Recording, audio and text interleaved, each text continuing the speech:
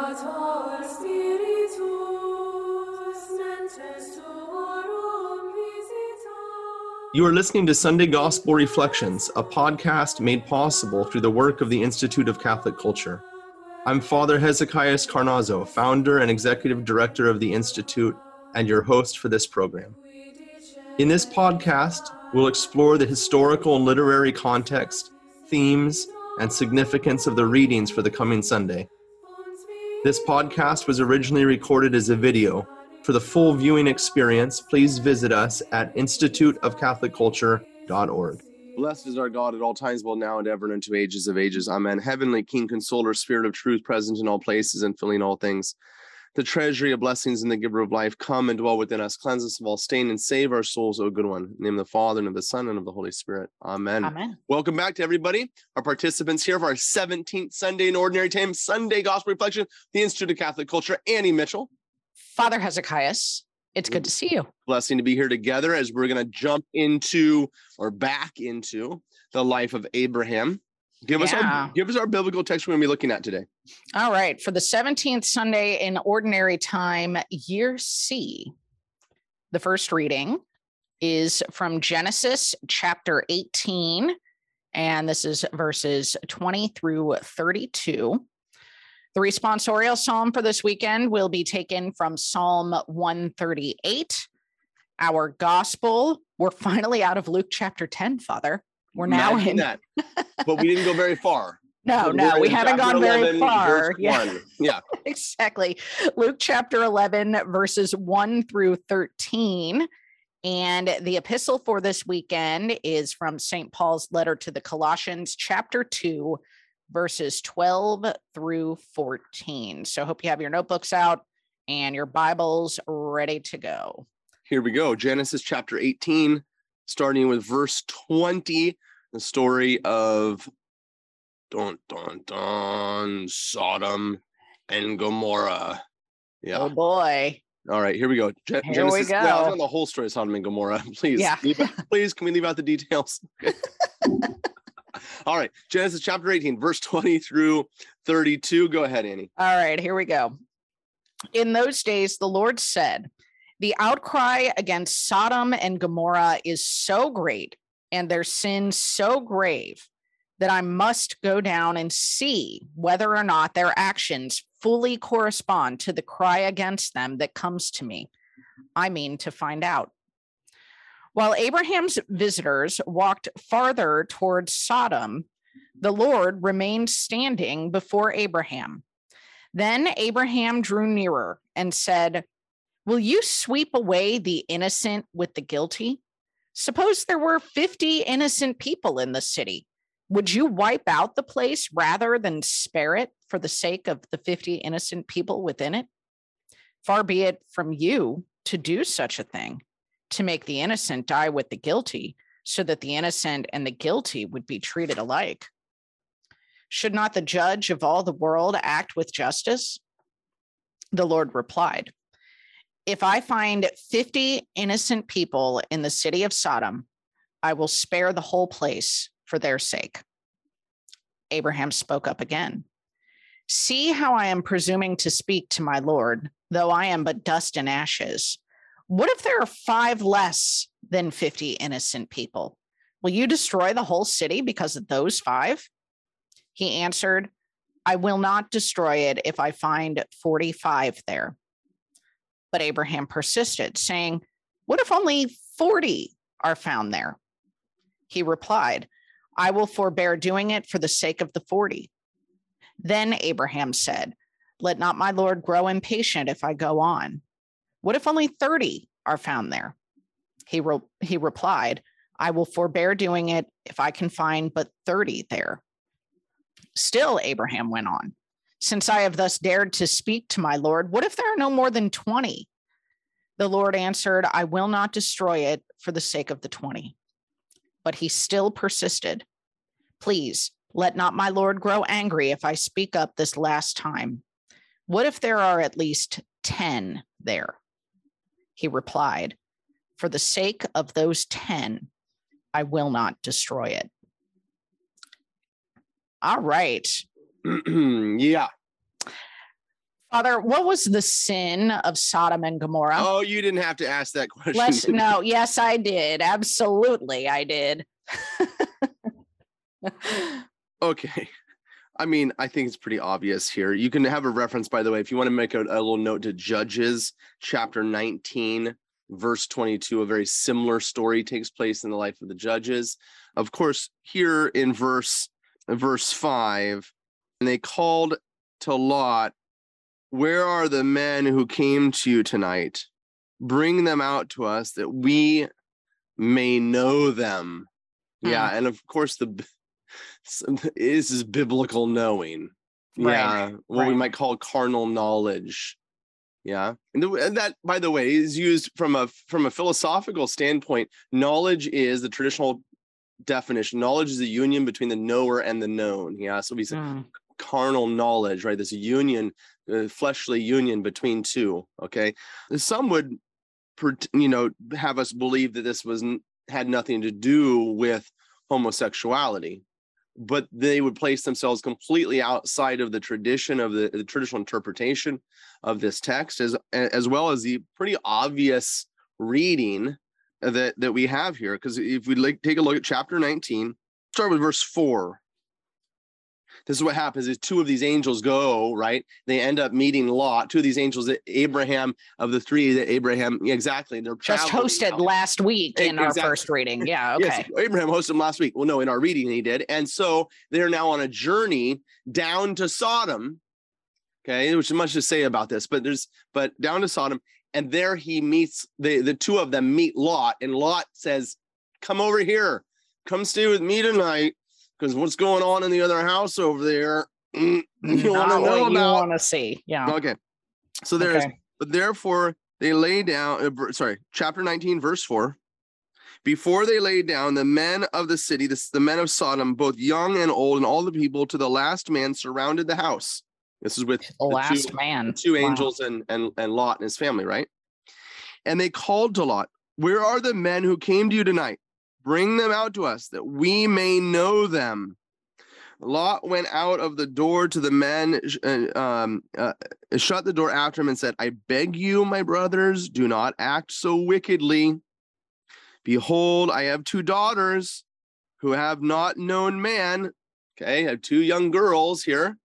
This does not sound like a good solution. No, it's not a good solution, but don't get distracted from what the sin is, right? Go on. Yeah. "Let me bring them out to you, and you do with them as you please. Only do nothing to these men or these angels, or they don't attack." So obviously, Lot is maybe not in the best way, but is trying to appease their passions by saying, "Hey, I got 2 daughters, guys." And the guys are like, "No, don't want anything to do it." No, they want the men. I know it's disgusting, but there it is. Okay. And again, it occurs again in Judges chapter 19, verse 22. And I'm just going to refer real quick to Romans chapter 1. One of those passages that I refer to, unfortunately, too often today. Mm-hmm. And you can just read. I'm not going to read over the whole thing, but you can read from verse 18 through the end of the chapter. But here the key part is verse 26. "For this reason," you have to go read the reason, because they were worshiping idols and so forth like that, so worshiping the true God. "For this reason God gave them up to dishonorable passions. Their women exchanged natural relations for unnatural, and the men likewise gave up natural relations with women and were consumed with passion for one another. Men committing shameless acts." Okay, it kind of reminds you of the language being used in Genesis, yeah? "Shameless acts, and receiving in their own persons the due penalty for their error." Yeah, and so here you have it. Those that would pretend that the homosexual lifestyle, homosexual acts are not condemned in Scripture are absolutely wrong. I want to need one last point, though. I think it's an important connection for all of us, is maybe a little bit of an application. So I'm going to go away from the biblical text for a second to make sure we're all on the same page of why. Because the church hates people? No. Why does the church teach what she teaches? And why is it in Romans that the worship of false gods is connected with immorality? It's always the case that when we confuse the identity of God, we will ultimately confuse and corrupt what men are supposed to do, our moral actions. Why? Because we are made in the image and likeness of God. Yes? Who he is, his natures determine what things do, right? If it's a dog, it can bark, right? Men don't bark, at least not in normal circumstances. You know? So you say natures make things be able to do certain things. God does certain things. Well, what does he do? He loves from all eternity, pours out his life to the Son and the Holy Spirit. And we are made in his image and after his likeness. So we are made for this pouring out of our life to the other. This is why in the Garden of Eden, Adam and Eve were given 3 commands: to be fruitful, multiply, to till and keep, and have dominion. Right? When a man and woman are fruitful and multiply, they have children. When you till and keep a garden, it fruits, it bears fruit, right? A king who has dominion, proper dominion over his realm, puts it all in order. The economy functions well, and when the economy functions well, it's not that one is doing great and everybody else is suffering. No, all parts of the economy, all parts of the kingdom are working in an organic fashion one to the other, so that there's not supply chain issues, so that you don't have gas prices at $18 a gallon like we have in California. It's not $18 a gallon, but it might as well be. All the parts are working well, and then the whole thing flourishes together, right? So This is what happens. Man is told to do this action, right? To till and keep, fruitful, multiply, and have dominion, because of who he is, made in the image and likeness of God. His nature determines what he's to do. So God says, do this because of who you are in my image and after his likeness. I who have poured out my life from all eternity, you also are to pour your life out, to bless creation, make it fruitful and multiply. Yeah.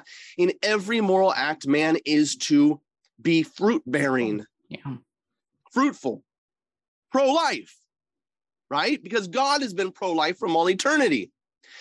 Every moral act of man is meant to do this, and every condemnation of the church as sinful moral acts is because they don't do this, right? Divorce breaks apart the intended relationship, which is meant to be fruitful, yeah? Jealousy, hatred, all of these things, right, that are condemned by the church. What are the more modern problems we face? Abortion, contraception, sterilization, homosexuality. The church says no, because they themselves, these are acts which are not fruitful. Yeah. I remember when Pope Benedict, he got himself into a bunch of trouble one time. He was so bright, and he would teach, and they'd take one thing out of context, one little line, and then they would run with it. Well, he was talking about the homosexual issues that the society is facing. And he said this. He said, I'm going to paraphrase, I don't have it in front of me. He says, well, there are many good things that come from these relationships. But in the context, what he was saying was this: there are many friendships that are fruitful. Yeah. But to the extent that that friendship gets confused and becomes sexual, no. Yeah. Exactly. Right? So that's why the church says, no, it's self-condemned, because it is not a fruitful act. By its very nature, it does not bear fruit. It cannot bear fruit, and therefore it is an immoral act. Yeah, that's why the church teaches what she teaches, because she loves us and loves man and wants everyone to have the opportunity to discover authentic happiness, which is always fruitful. Because you're not going to get happy unless we're living in the image and likeness of the one who has been fruitful from all eternity. Does that make sense? Absolutely. That's a little catechesis on the side, a little whatever, ethics, moral theology, if you will. I mean, I felt like we had to go there because, we did kind of parachute into this, and not that people don't know the story of Sodom and Gomorrah, but, can I add one? Be honest thing about it. Yeah. Let's be honest. I need to add one thing, because there's so much confusion in the church today. So much being promoted, even in the, I'm sorry to say, I'm just going to say it out, say the truth, in the halls of the Vatican itself. No. Yeah. So many times coming out with rainbow flagged logos. And then we're told, because the church God is merciful, and we need to accompany these people. No, we need to tell the truth in love. Yeah.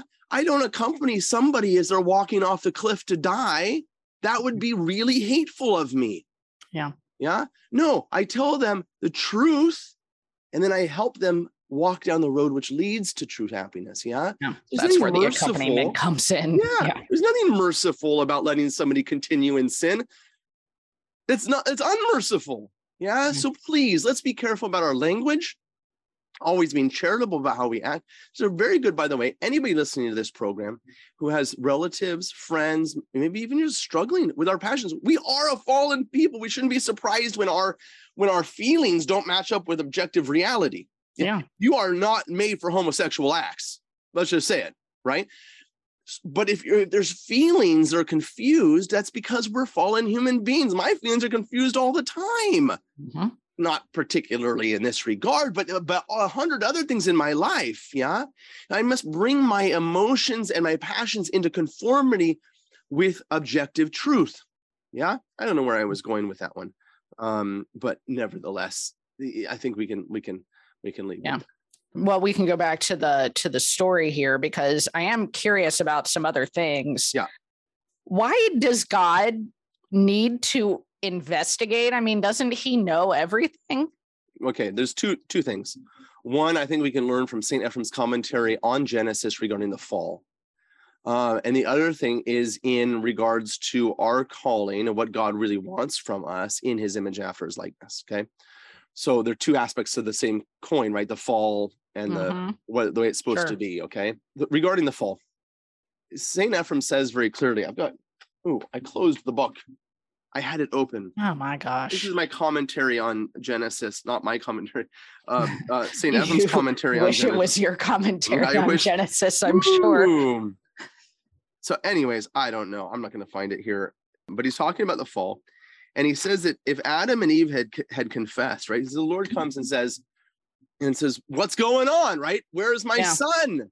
Where are you? As though the Lord doesn't know. Right. But what he's saying, where is my son? You've thrown off the glorious robe of grace which I gave you. And now I find you in your nakedness. I don't recognize you anymore. But he says, if Adam had confessed his sin at that moment, in Genesis chapter, you can turn there, Genesis chapter 3, verse 8. Genesis chapter 3, verse 8, and they heard the sound of the Lord God walking in the garden in the cool of the day, and the man and the woman hid themselves from the presence of the Lord God among the trees of the garden. But the Lord God called out to man and said to him, where are you? Same question you're asking, right? Why does God come down and look at Sodom and Gomorrah and why doesn't he just this for rain down fire and brimstone, which is what I would, a lot of times we would like him to do more often. Yeah. And he said, I heard the sound of thee in the garden, and I was afraid because I was naked, and I hid myself. Okay. He says, and then he begins blaming, right? So God says, what did you do? And then he says, it's the woman's fault. And then Eve says, it was the serpent's fault, right? Mm-hmm. Well, St. Ephraim says that if Adam had confessed his sins at this moment, that the Lord would have had mercy upon him, forgiven him his sins, and he would have been restored to his relationship with his heavenly Father and remain in paradise. But instead, he doesn't. So the Lord comes to make himself present among us as an opportunity. We might call it a testing, right? As an opportunity for our repentance, and to give this opportunity to Sodom and Gomorrah to not act as they have been acting, right? Yeah. But then on the flip side of that coin, then, what is man made for? We are to be in the image and likeness of God. So oftentimes the Lord will come to us and allow us to participate in his salvific acts. But this was a salvific moment in which the Lord comes to Sodom and Gomorrah in the presence of his two angels, and it comes to save. Right? And this is this whole dialogue now that we have in this text, in which Abraham intercedes on behalf of the people. The Lord knows what he's going to do. The Lord knows who is guilty and who's not guilty. He knows if there's anybody innocent. And of course, the only one who's actually free of this thing is Lot. And so he comes there and allows Abraham to do what he allows all of us to do. And that is participate in his salvific work, to intercede on one another's behalf, for the sake of the salvation of mankind, for the sake of the salvation of those around us. Couldn't the Lord do it without us? Yes and no. Yeah. Well, yes and no. Yeah. According to his nature, no. Well, according to his nature, yes. He's able to because he's God, but he's not able to because he's love. And love is the sharing of our life with the beloved. It is fitting, we might say, fitting, according to God's nature, that he allow us to participate in who and what he is. And this is exactly what we find Abraham doing. And it is placed as an example for all of us now who are called in baptism to participate in the life of Christ, to intercede on behalf of one another. Why, though, did he want to intercede on behalf of Sodom and Gomorrah? Well, because his nephew's there, right? We don't want to miss this part of the story. If we go back, let's look at Genesis chapter. We're going to go back to Genesis chapter 13. When Abram comes to the promised land, okay? Well, he comes to promised land, but he goes down to Egypt, right? He comes from Ur of the Chaldees, right? Kind of comes over the Fertile Crescent, comes down, comes into the land. There's a famine in the land. We've talked about this. He goes down to Egypt. He acts like the Egyptians. He comes out with Hagar. And as he comes out, he comes back to the promised land. Lot and Abraham are standing side by side. They look over the land and decide to part from one another. And we have that in chapter 13, verse 8. Then Abram said to Lot, "Let there be no strife between you and me, and between your herdsmen and my herdsmen, for we are kinsmen. Is not the whole land before you? Separate yourself from me. If you take the left hand, I will go to the right. And if you take the right, then I will go to the left." And Lot lifted up his eyes, and he saw the Jordan Valley was well watered everywhere, like the garden of the Lord. This is very beautiful in the book of Genesis, because as many have done Bible studies with me before, from a biblical perspective, this is the original location of the Garden of Eden. Yeah. So as they look out, it looks like the garden, like the land of Egypt. You're talking there about Goshen, because Goshen's also described like this. And of course, the people of God were living in Goshen, which was the choice part of the land. And then they were put into slavery. Now they're coming out of slavery to Mount Sinai, and Moses is writing Genesis for them. So all these connections are going on that in their memory, that Moses is writing and saying, hey, where we're going is like the garden, okay? Verse 11. So Lot chose for himself the Jordan Valley, and Lot journeyed east, the eastern part of the promised land, which is really what we call today the West Bank of the Jordan River. Yes, you see this? You see the Jordan River coming right down the middle. You see up here the Sea of Galilee, the Jordan River, and then down here the Dead Sea, which is the traditional location where many have suggested this is the Dead Sea is actually the result of what is going to happen, and that is the Lord rained down sulfur upon this place, and it became just destroyed, destitute, the lowest regions of the world, and that is what formed the Dead Sea. Yeah, and so but it doesn't look like the garden now because of that, right? So he goes and he journeys down here to that area east. As they're looking, you look at the Holy Land, the eastern part. He ends up down there toward the Jordan River, which is right where the Dead Sea is. And if I go west of there, which is what Abraham's going to take, I'm going to hit the city of Jerusalem, where Melchizedek's going to be living, and all of this stuff there. Okay, so that's that point. But notice, look, one more thing here. Verse 12: Abraham dwelt in the land of Canaan, which is the rest of the promised land, while Lot dwelt in the cities of the valley, the Jordan Valley, and moved his tent as far as Sodom. Now the men of Sodom were wicked, great sinners against God. And now we're going to have the civil war break out in chapter 14. And you pick up Sodom and Gomorrah in chapter 14, verse 11 again, right? You see that there? And then Lot ends up getting taken in the civil war. Abraham goes and gets him back. And then eventually the story picks up again there as we get it in chapter 18, verse 20 and following. You can read the rest of the story there of Sodom and Gomorrah. So I guess God did not find 10 righteous people. He didn't. In Sodom and Gomorrah. But he saved the one he did find. Yeah. Lot, who is not a particularly likable character. Mm-hmm. I just say that there's many lessons to be learned here also. How merciful the Lord. And this is where the fathers, I was reading through the church fathers. I got St. John Chrysostom. I'll read you a little bit of St. John Chrysostom, not the whole quote, but I'll read it a little bit. Oh, the goodness of the Lord beyond all telling and all imagining. I mean, which of us living in the middle of the countless evils could ever choose to exercise such wonderful considerateness and loving kindness in executing a sentence against our peers? For proof that such persons' good standing is a means of winning long suffering for us, take heed in that very story to what he says to the patriarch. If I find 10 good people, I will not destroy the city. Why do I say 10 good people? No one was found there free of lawlessness except alone the good man Lot and his 2 daughters. And he goes on. Okay. So the Lord does fulfill he's even more gracious and merciful than Abraham asks for, because this is the way the Lord works, right? He's not coming to destroy Sodom. He's coming to save it. Sodom destroyed itself. Yeah. Yeah.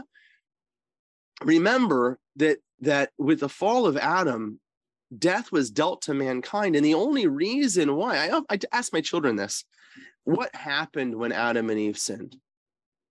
And I say, did they die? Did they die, Annie? No. They didn't, but it says they're going to, right? If you eat of it, you will surely die. Well, but they did die. They died that day in the worst possible way. They died in their heart, in their relationship with their Creator. The Lord allowed them to continue to live in their bodies, even though they were spiritually dead, so that they might repent in their bodies and come back to a relationship with God in their hearts. So the fact that man was able to continue to live on bodily after the fall is by a simple, merciful act of God sustaining them and giving them an opportunity for repentance. Yeah. But they deserved to die. Yeah. They walked away from their relation with their Creator. In some sense, God became a dictator that day, in that he thrust his life upon them and maintained their life to give them a possible, in mercy, to give them the possibility of returning to a proper relationship, which is a relationship of love. Yeah. But when man so turns his back upon his Creator that he becomes an agent of sin to others, then the Lord must act, lest his mercy become the opportunity for greater sin. Yeah. So the Lord in his mercy in that moment will remove the protection, will remove the sustaining of the physical life so that more spiritual death does not occur. And that's exactly what happens here in Sodom and Gomorrah. And exactly what we're exalting in Psalm 138 and the responsorial psalm. Lord, on the day I called for help, you answered me. That's it. Turn to the Lord and ask for help, Adam and Eve. Turn to the Lord and ask for help, Abraham. Turn to the Lord and ask for help, Sodom and Gomorrah. Turn to the Lord and ask for help, Martha and Mary. We'll talk about this in a minute. Turn to the Lord and ask for help, our Father who art in heaven. Hallowed be thy name. Thy kingdom come, thy will be done on earth as it is in heaven. This prayer that Jesus is going to teach us in the gospel has everything to do with the lesson being learned here in the life of Abraham. Oh, I can't wait. Can we get to it? Let's do it. Can't wait to hear what you have to say here. All right. We are in Luke chapter 11, and we will be reading through verses 1 through 13. Jesus was praying in a certain place, and when he had finished, one of his disciples said to him, Lord, teach us to pray just as John taught his disciples. He said to them, when you pray, say, Father, hallowed be your name, your kingdom come. Give us each day our daily bread, and forgive us our sins, for we ourselves forgive everyone in debt to us, and do not subject us to the final test. And he said to them, suppose one of you has a friend to whom he goes at midnight and says, friend, lend me 3 loaves of bread, for a friend of mine has arrived at my house from a journey, and I have nothing to offer him. And he says in reply from within, do not bother me. The door has already been locked, and my children and I are already in bed. I cannot get up to give you anything. I tell you, if he does not get up to give the visitor the loaves because of their friendship, he will get up to give him whatever he needs because of his persistence. And I tell you, ask and you will receive, seek and you will find, knock and the door will be open to you. For everyone who asks receives, and the one who seeks finds, and to the one who knocks, the door will be opened. What father among you would hand his son a snake when he asks for a fish, or hand him a scorpion when he asks for an egg? If you then, who are wicked, know how to give good gifts to your children, how much more will the Father in heaven give the Holy Spirit to those who ask him? All right. So first of all, always got to get our context. I know we've been in Luke for a while here, but just as a little refresher, remind us where and when this is taking place. And I mean, why at this point would a disciple be asking Jesus to teach them to pray like John taught his disciples to pray? Sure. So the context here, again, we keep doing this every single week, Annie. I know our people that are with us all the time. If you don't know where I'm going now, you're not listening, because I keep going back to the same page ready. There you go. So tell us, Annie, where are we going? We're going to Luke chapter 9. Verse? I have underlined both verses 51 and 53. There you go, right there. So yeah, we keep going back. You turn his face to Jerusalem. So it's our major turning point in the gospel, right? But I'll tell you one thing that I have really focused upon, and I think a key has opened for me in the Gospel of Luke in doing these Bible studies with you, Annie, is the value of the first part of that phrase, which is chapter 9, verse 51, when the days drew near for him to be received up. Yeah. Luke is so focused on the ascension and Pentecost. Luke's going to write Acts of the Apostles. So you're going to pick up the end of Luke, the beginning of Acts of the Apostles. You're going to see that Luke is the one that's really attentive to this gift of the Holy Spirit. And here it comes up again in our gospel passage. So I do think it's a key for Luke there's a turning point. Jesus turns his face to Jerusalem. What does that mean for Luke? Ascension's coming, which means Pentecost is coming. Yeah, the gifts of God are coming upon mankind. And so there you go. But of course, between here and there is the cross. Right. And so there's the trial, which is coming, the test, which is coming, if you will. And so that's the kind of general context, but a little bit closer context, which I think is helpful to us here, is by just going back a few verses, right? So it's so easy. In fact, when I started preparing for today to be with you, I myself fell in the trap of beginning with chapter 11, verse 1. Naughty, right? Never start in the passage itself. You got to go back. Well, what's the previous story? Is the story of Martha and Mary, the sisters of Lazarus, and the visitation to their home, and the famous story of Martha, who is anxious about many things, and Mary, who's chosen the better part. A friend of mine, John, sent me a little paragraph from Bishop Barron. And I don't usually have a lot of time to read lots of other guys commenting, which is unfortunate. I should be reading more. Again, Bishop Barron's a great teacher. He had an insight about this text that I think is actually really nice. He says there's a lot that's been made over this business about active and contemplative. And in fact, as I was going back and doing a little reading today, that's exactly what, the Venerable Bede gets into, St. Thomas Aquinas gets into, and makes a point of Martha being the active and Mary being the contemplative of life, right? And so these two forms of prayer and all these things like that. But Bishop Barron says, well, no, there's something maybe we can dig a little deeper here and get something more out of the text itself. I think he was very insightful.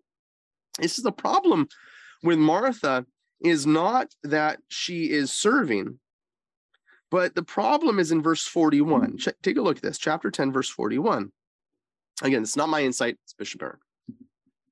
But the Lord answered her, Martha, Martha, you are anxious and troubled about many things.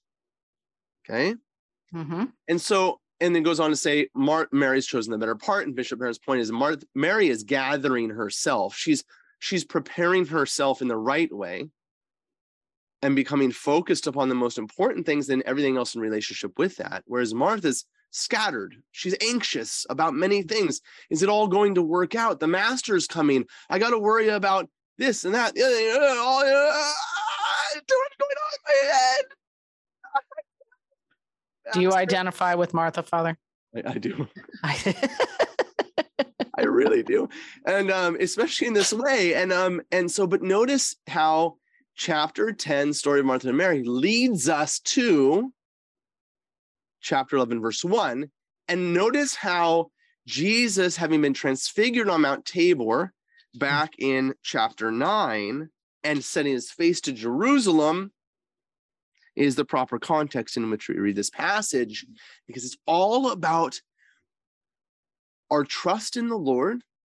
I'm going to go back then to that responsorial psalm. It's all about our trust in the Lord and about our not becoming anxious as though we're going to be able to resolve the problems of our life. Yeah. The Lord's in charge. And Jesus is about to go to Jerusalem, be crucified. And his apostles are going to become extremely agitated, extremely anxious. So notice this theme that now occurs. Martha and Mary, Jesus teaching them the Our Father. And then right here in chapter 12, verse 22, when I was looking at this, I was like, you know what this reminds me of? It reminds me of the parable when Jesus said, you guys are anxious about many things. Look at the birds of the air. Yeah. Yeah. Look at this in chapter 12, verse 22. For he said to his disciples, therefore I tell you, do not be anxious about your life, what you shall eat, nor your body, what you shall put on. For life is more than food, and the body is more than clothing. Consider the ravens. They neither sow nor reap. They have neither storehouse nor barn, and yet God feeds them. How much more value are you than the birds? And which of you, by being anxious, can add a cubit to his span of life? You have to realize now that Jesus is making his way to Jerusalem, and his apostles know what's coming. St. Thomas says, let us go up to Jerusalem with him that we might die with him. Yeah.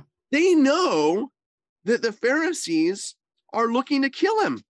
And this is the whole story. This is what's going on. Look at chapter 11, verse 53. Chapter 11, verse 53. As he went away from there, the scribes and the Pharisees began to press him hard and provoke him to speak many things, lying in wait for him to catch at something he might say. So you got to understand how, and look at chapter 12, verse 1 then. In the meantime, when so many thousands of the multitude had gathered together, that they trod upon one another. Wow. Yeah. Okay. So get this nice, hippie Jesus out of your mind who's traveling with his closest friends, and there's daisies. He is causing what would amount to, I don't know, it's not a civil war, like an insurrection. Yeah. Okay, but a real insurrection. Okay, so the situation is becoming extremely intense, and his disciples are becoming very agitated. They're going, and they know what's coming. So Jesus starts through all his teaching now, just says, your anxiety is misplaced. Do you not think that your heavenly Father is going to take care of all of this? Yeah. And now we have, of course, what the Lord teaches in this passage. So let's just go back here to chapter 11. I'm sorry, you're supposed to be asking the question, Annie, and I'm just railroading you. Oh, well, no, that's great, because that's exactly where I wanted to go was, in the midst of that context, knowing that context, what does that tell us about the Our Father? Why did Jesus choose that prayer in that moment? Yeah. So a couple things. Father, hallowed be your name. Holy is your name. Your kingdom come. Give us each day our daily bread. Forgive us our sins as we forgive everyone in debt to us, and do not subject us to the final test. Many people will probably be surprised by, what? Did the Catholic Church change the Our Father? No, listen, rabbis in those days taught not because they had lecture notes in front of them. They taught because they had internalized the core message which they were teaching, right? And so they would teach like, well, I guess I'm gonna go a little bit on maybe this is a little bit presumptuous, but I teach, right? Rabbi means teacher. Well, how many times have you heard me say God is love? Do you ever hear me talk where I don't say God is love? I think I could pick out your top 5 phrases. You go, yeah, right. Absolutely. Because, I only know so much stuff. And this is the way the rabbis taught. They would repeat themselves all the time. Of course, their audience was all the time different. So, there is in Jerusalem on the Mount of Olives, a cave that's called the Pater Noster cave, the Our Father cave, which is the traditional place where Jesus taught the Our Father to the apostles. Well, he probably taught the Our Father to them 50 multiple times. Yeah. And so we shouldn't be surprised that there are slight variations, because he's internalized. He's not teaching them a rote prayer, right? He's teaching them a relationship, which is, I think, the most important thing of the Our Father. Mm-hmm. We're calling God our Father. Yeah. That's amazing. That's amazing that the creator of the world, the eternal one, has a relationship to us of a common nature, because we are partakers of the divine nature. We are baptized into him, as St. Paul says, we're going to talk about here in a moment. And therefore, our relationship to our Father is analogous to Jesus's relationship to his Father. We have been baptized into Christ, and therefore we stand in the relationship of the Father and the Holy Spirit in the shoes of the Son. This is what Jesus has done for us. Yeah. And so the next phrase of this prayer is confirming of that. Your kingdom come. Yeah, be present now here in my relationships with others. Of course, the kingdom of God is the life of the Holy Trinity. Yeah, that's what St. Porphyrios says, that the church is eternal. The church is the life of the Father, Son, and Holy Spirit lived out, a gathering of 3 persons as one. And we are made in his image and after his likeness, so that our relationships on earth are exactly that, in the image and likeness of the Father, Son, and Holy Spirit. Yeah. So what has Jesus done for us? Through our baptism, he's entered us into this relationship in which we can call God our Father, and in which we can enflesh on earth the life of the Holy Trinity. And for those that are incorporated into that life, death is destroyed, because that life is eternal. So we say, Father, your kingdom now. Yeah. Now what is true? If that's the case, then my life is totally dependent, as the Son receives all things from the Father. Yes. So look at this dependency. Give us each day our daily bread. And the fathers of the church I was reading, very interesting, is they focus on this daily aspect. They're not talking about, give us what I need for my retirement. Right. No, he's saying that there is a daily dependency. A poverty in which I look on a constant basis. On not even the daily is more than like, every 24 hours. That's not the point. Now I am totally dependent upon the Father, who because I am in this relationship of the Holy Trinity. All things come from the Father. This is my restoration of the original plan of God in the Garden of Eden, to the image and likeness of God. Yeah. And that's the dependency which Adam and Eve rejected, eating apart from God. Yeah. And now my relationship is restored, so that my sustenance, my eating, might be in communion, right? Give us this day our daily bread, and forgive us our sins, right? Which is the opposite of this whole thing. In my life, in which I have not lived a life of dependency upon you, in which I've lived a life of selfishness rather than a life of love, right? All sin is selfishness, because sin is the opposite of God's life. It is the opposite of salvation, and God's life is always life-giving, because God's life is love. So all sin is a me firstness. So to the extent that I've done this, forgive this, so so that I can do this. Yeah. All right. Just as we do that same thing for those that we are in contact with, right? So that I can now begin to live your life as you have given it to me. Yeah. You know, I did a series on the Sunrise Morning Show with a priest who wrote a book on the church fathers and the Our Father. And I remember asking, you know, are you saying that you want God to forgive like I forgive, or is this like, okay, God, you forgive me and then I'll forgive them? And he said, yes, both and. Nice. But there's some, I mean, that's, tell God to forgive like I forgive. That's, I better be forgiving. You know, this gospel passage goes on now, Annie, to give us some more lessons. Knock and it will be opened, right? There's this thing about Abraham, right, being asked to participate now. And then, of course, the challenge that we face is that, like, well, does this mean that God's going to give us everything we ask? Yeah. So I thought it's going to be my next question, actually. All right. Well, good thing I've got St. Cyril of Alexandria on this one, because it's always good to turn to the church fathers. And this is what he says. And then I have a quote from St. John Chrysostom. He says this: we sometimes come near to our bounteous God, offering him petitions for various objects, right? Lord, I need my health. I need this. I need this. I need this. According to each one's pleasure. Sometimes we pray without discernment or any careful examination of what truly is to our advantage.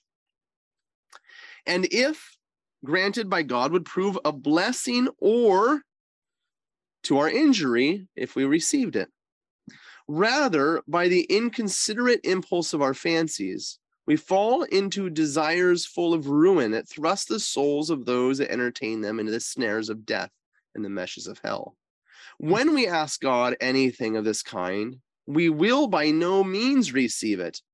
On the contrary, we offer a petition suitable only for ridicule. Why will we not receive it? Is the God of all weary of bestowing gifts upon us? By no means. Why then, someone may ask, will he not give, since he is bounteous in giving? When he says you who are evil, he means you whose mind is capable of being influenced by evil and not uniformly inclined to good, like the God of all.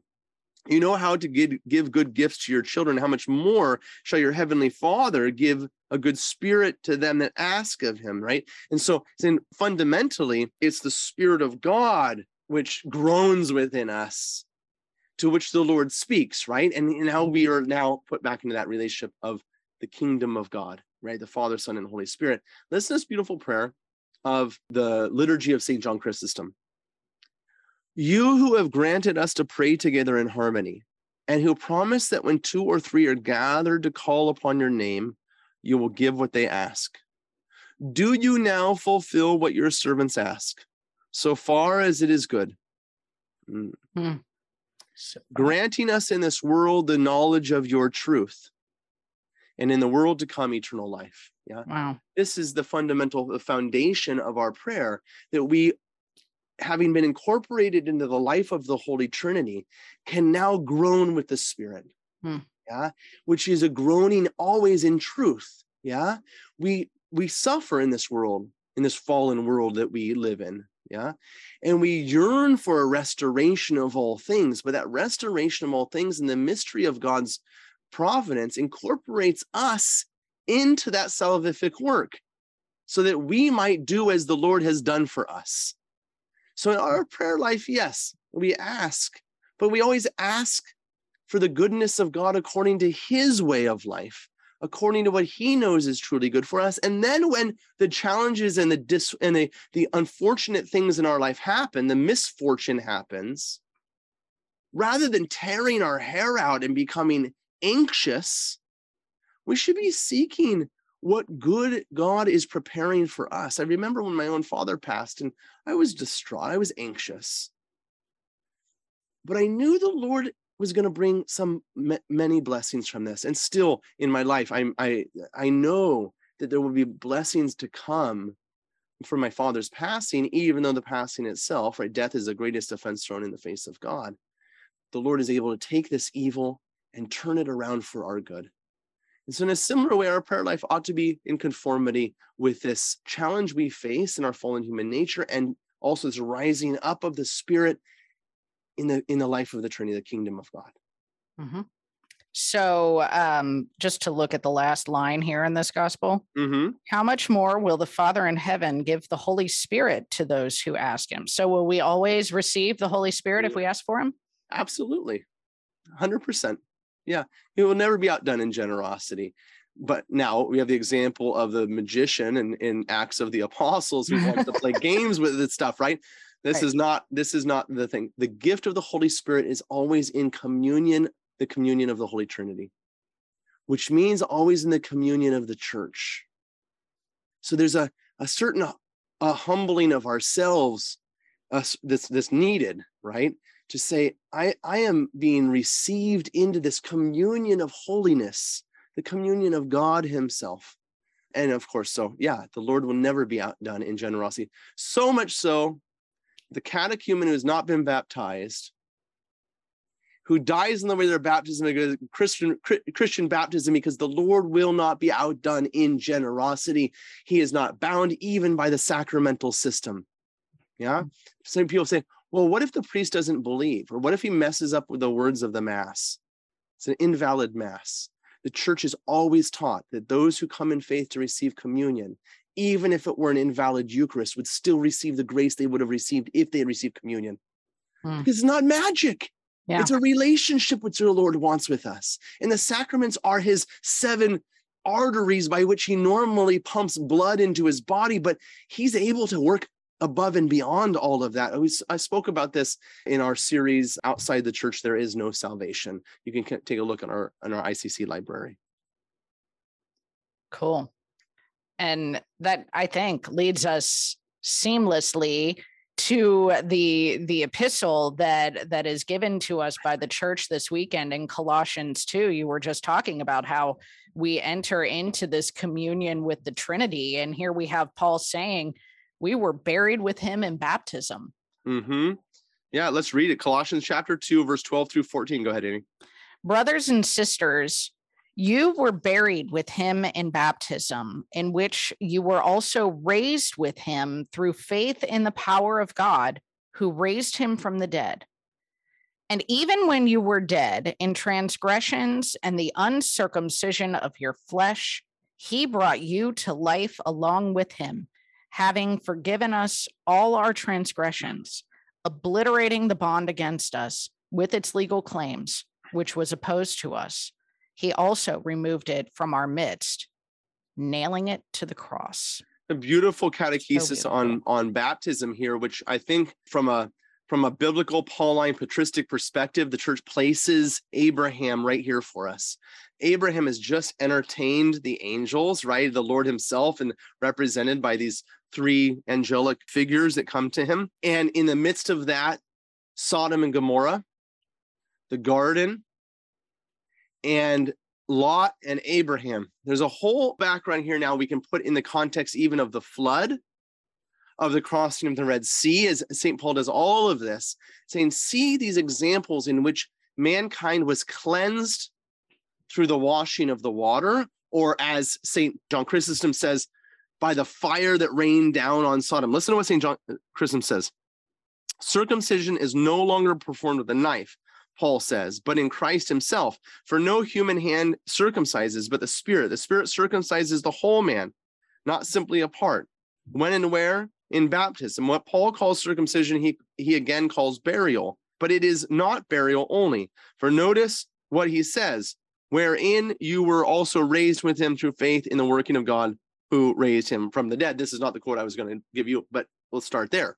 Baptism, in its proper celebration, it is, according to the church's mind, is properly done by immersion. Most of our churches baptize by a pouring on of water, and this is a valid form of baptism, but the church has always taught, still teaches in the catechism, St. Thomas Aquinas himself taught, it is preferable to baptize by immersion because it more perfectly shows forth the reality of what is taking place in baptism, namely that we are buried underneath the sacramental waters, buried with him in baptism, so that the baptismal font is both a tomb and then a womb which bears life as you come forth from those baptismal waters, like Adam at creation, and man is restored in his image and likeness of God. Now look, you can apply that then to the flood, right? The death of the old man and the coming to life of the new man in Noah.